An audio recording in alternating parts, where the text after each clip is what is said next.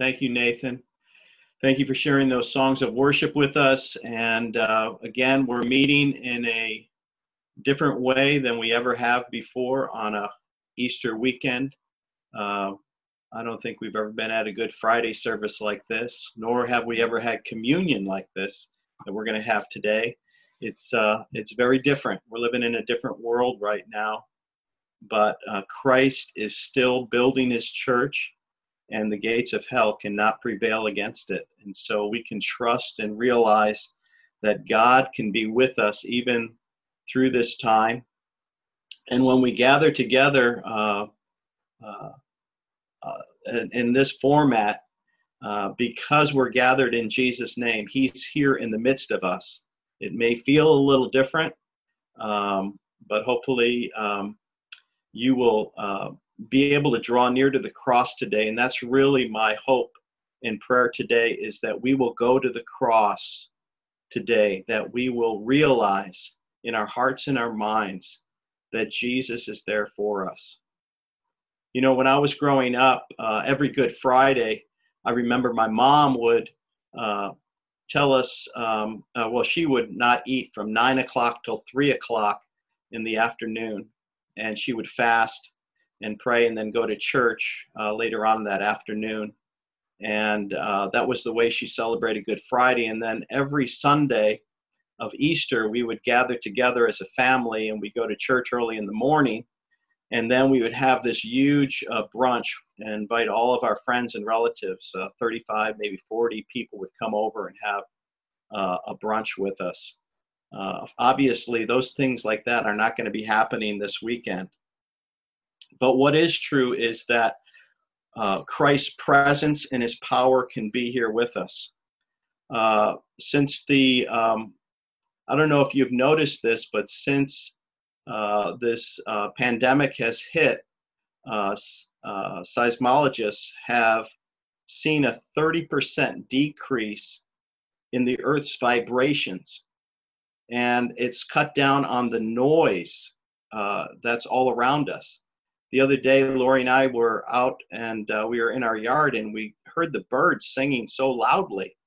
And we said, man, they're singing loud this springtime, but actually the reason why they sounded so loud is because everything else is so silent. We don't have the traffic and the noise going on. So there's a time of silence and solitude that has come over the whole globe. And even scientists have recognized this. For some of us, it can draw us closer to God.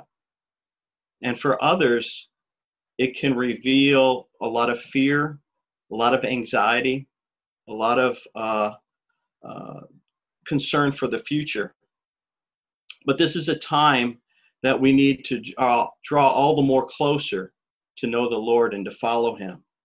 And I hope and I pray tonight that you will reflect on the cross of Christ, because he has been through everything that we have been through, and even into a greater degree. He suffered, he went through anxiety, anguish, even faced fear, even faced the fear of death, and continued to go on and obey and trust the Lord with his entire life. He suffered emotionally, mentally, spiritually, physically. If you think about it, Christ was betrayed by one of his followers. He was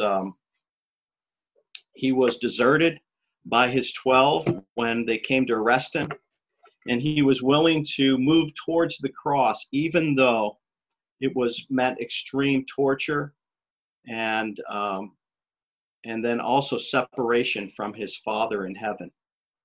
And we don't often think about that, but that was one of the great things that brought Christ a lot of anguish, was that there was this relationship he had with his Heavenly Father, and for a time it was going to be cut off.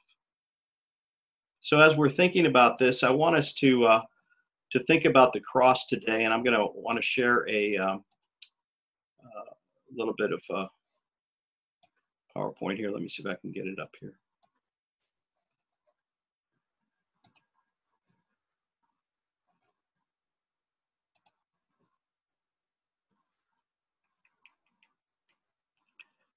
So today we're going to go to the cross, and um, the scripture says, why is it that the account of Christ's suffering and death and resurrection is so important? Why is it that it seems like all the gospel writings, that all the things that are written in the gospels, the majority of the gospel is written about the last week of Christ's death? And so I want us to think about that, because it's so important that the writers of the Gospels, although they did not disregard Jesus' life and teaching, they emphasized his death and his resurrection more than any other event that he had done. All the miracles and all the other things that he did, they emphasize his death and his resurrection. And the Apostle John, who wrote the Gospel of John, he was saying that if all the books in the world, they couldn't, if we could write all the books, they couldn't contain the amount of things that Jesus taught and said. But he said, these things are written that you may believe that Jesus is the Son of God, the Messiah, and that by believing you might have life in his name. And I hope you ponder and remember all that Christ did for us today. I hope that you're thinking about that, because really this Good Friday is all about what Christ did for us on the cross. When we understand the meaning of the cross and we understand his death, we become more appreciative of what Jesus did for us. There was I don't know if you have heard this phrase, blood, sweat, and tears. And some people have tried to look back in history and see where this phrase started. Some people think it was Churchill. He used it in a speech in 1940 to call the British people to give every last drop of their blood, sweat, and tears to fight the Nazi regime and save England. And we admire people that have given their self and their sacrifice for causes such as this. Another place that the phrase was used was a Pop 70 band. I don't know if you remember, if you're old enough to remember it, but it was called Blood, Sweat, and Tears. It was a Pop 70 band. I don't think they had much determination. They didn't have the blood, sweat, and tears to accomplish what they wanted to. If you look at the history of that band, it started out with 8 members, but at the end it had over 119 members that had come through that band. Everybody quit and somebody else started in.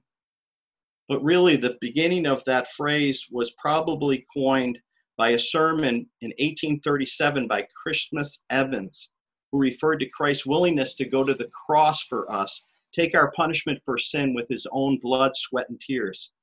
And so today I want us to go to the cross and to think about what Christ has done for us. And a lot of times when we think about Christ and the pictures that we see that depict his suffering or his death, many times we start out in the Garden of Gethsemane. The Garden of Gethsemane was a place which actually was a place, an olive grove, and it was, Gethsemane actually means olive press. And Christ was actually going to be crushed and begin to bear the weight of our sin upon himself. And so he went to pray there with his disciples.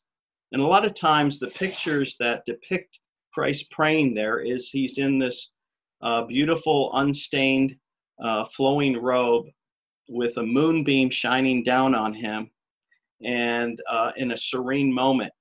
But actually, when you read the gospel accounts, it's much different than that.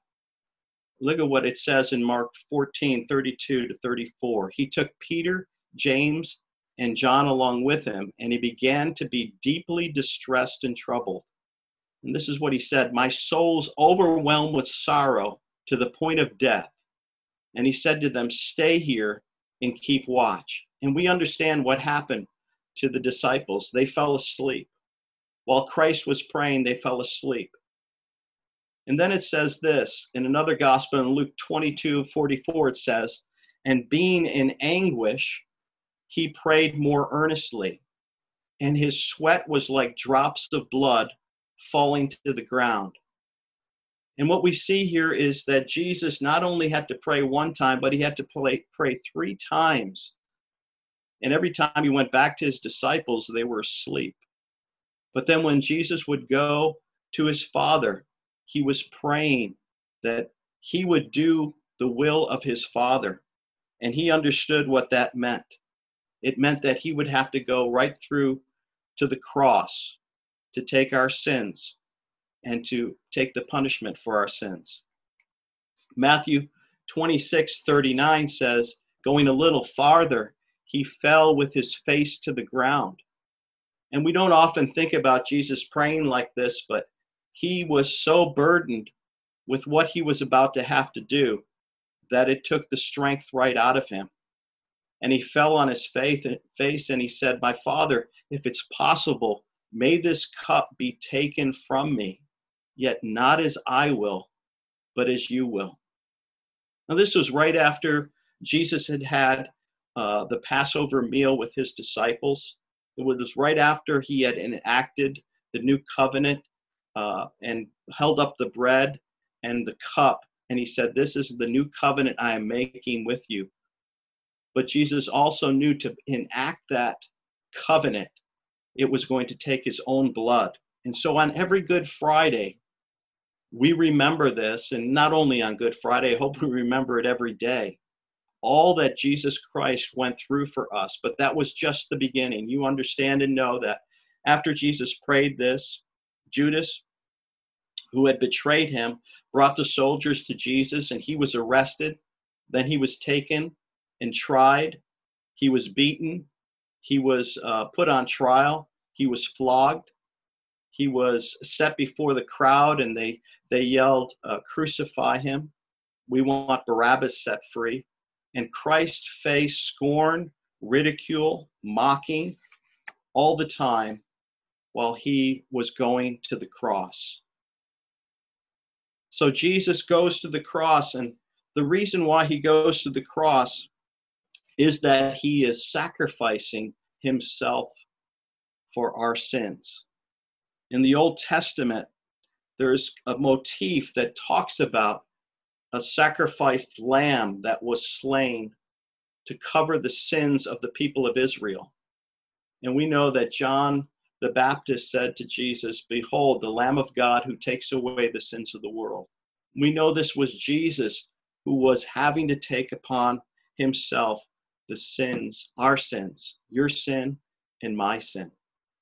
Isaiah 53, verses 4 and 5 says this, surely he took up our pain, bore our suffering, yet we considered him punished by God, stricken by him, and afflicted. But he was pierced for our transgressions. He was crushed for our iniquities. The punishment that brought us peace was on him, and by his wounds we are healed. If we were to look into the face of Jesus, we would see his blood, his sweat, and his tears, and yet his determination to go to the cross for you and I so that we could be forgiven, so that we could experience his peace, so that we could experience God's love, so that the barrier of our sin would be taken down and that we could have this relationship with God. That's what he desires for each of us. He did this for us. He did it with his body, his blood, his sweat, and his tears. I don't think any other movie depicts the passion of Christ and the death of Christ the way that movie, The Passion, does. Because Jesus was marred beyond recognition. The Bible says that he was crushed for our iniquities. And so when Christ went to the cross, he was thinking about you and he was thinking about me. He was thinking about the people in the world and why he had to die for their sins. If there was any other way for us to receive forgiveness, God would have brought a new way to do that. But there was no other way. It was prophesied over 1,000 years ago, before in the book of Isaiah. And then it was 500 years before in the book of Isaiah, and then also 1,000 years in the Psalm 22 that David wrote, that Jesus would be killed and crucified on the cross, that the Messiah would come and suffer and die for our sin. Jesus took the punishment for our sin so that we would know forgiveness. So I want to encourage you today that even in the midst of this pandemic that we're in, even in the possibility of our fears, our anxiety, Jesus understands. He went through all of that. He faced death. He went through death. And then we know he did not stay dead on Good Friday. We know 2 days later, he resurrected and conquered sin, conquered death, conquered Satan, conquered fear and the fear of death. And so I hope that you will enter in and draw closer to the cross today. So as I hope that you have your elements for communion, some juice and bread. And what we want to do is think about the words that Christ said to his disciples on that day when he enacted the new covenant. He took bread and he gave thanks and broke it, saying, "This is my body given to you. Do this in remembrance of me." And in the same way, after supper, he took the cup, saying, "This cup is the new covenant in my blood, which is poured out for you." So I want you to take your bread, and if you have a piece, share it with somebody. If you're with somebody, if you're not, share it. Just hold it, and the cup. And I'm going to pray for us right now. And I hope everybody's ready here. I can't see you, but I'm trusting that you're going to be ready for this. And let's just pause and go to the Lord in prayer. The Bible says to examine ourselves before we partake of the bread and the juice. And what we're supposed to do is we're to examine who we are placing our faith in. And when we come to communion, God gives us these elements to remind us of the body of Christ that he sacrificed and his blood that was spilled for our forgiveness of sins. So when we come, we understand and know for sure what Jesus Christ did for us on the cross. So let's pray. Lord, we pause right now to recenter our scattered senses upon your cross, upon your sacrifice, upon your love, upon the forgiveness which you purchased for us. And in faith, we receive what you did at the cross. Lord, there is power when we come to you in simple faith, thanking you for what you did at the cross. And Lord, today, right now, by the power of your Holy Spirit, I speak against fear and against anxiety in people's lives.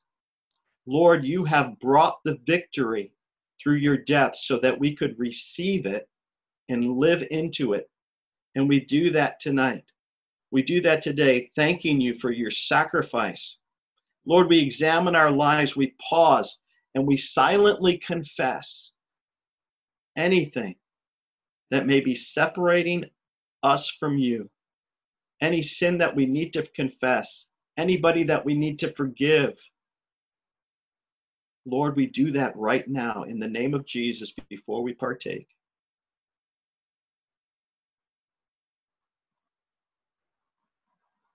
We don't want anything hindering our relationship with you. And so, Lord, we thank you by the power of your Holy Spirit, we can partake together. And brothers and sisters, let's eat together of the bread and of the juice in the name of the Lord.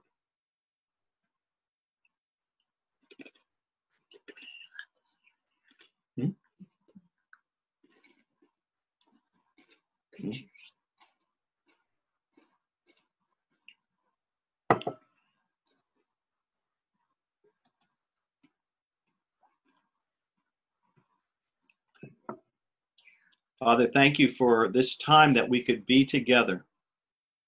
Thank you for, Lord, your presence here with us.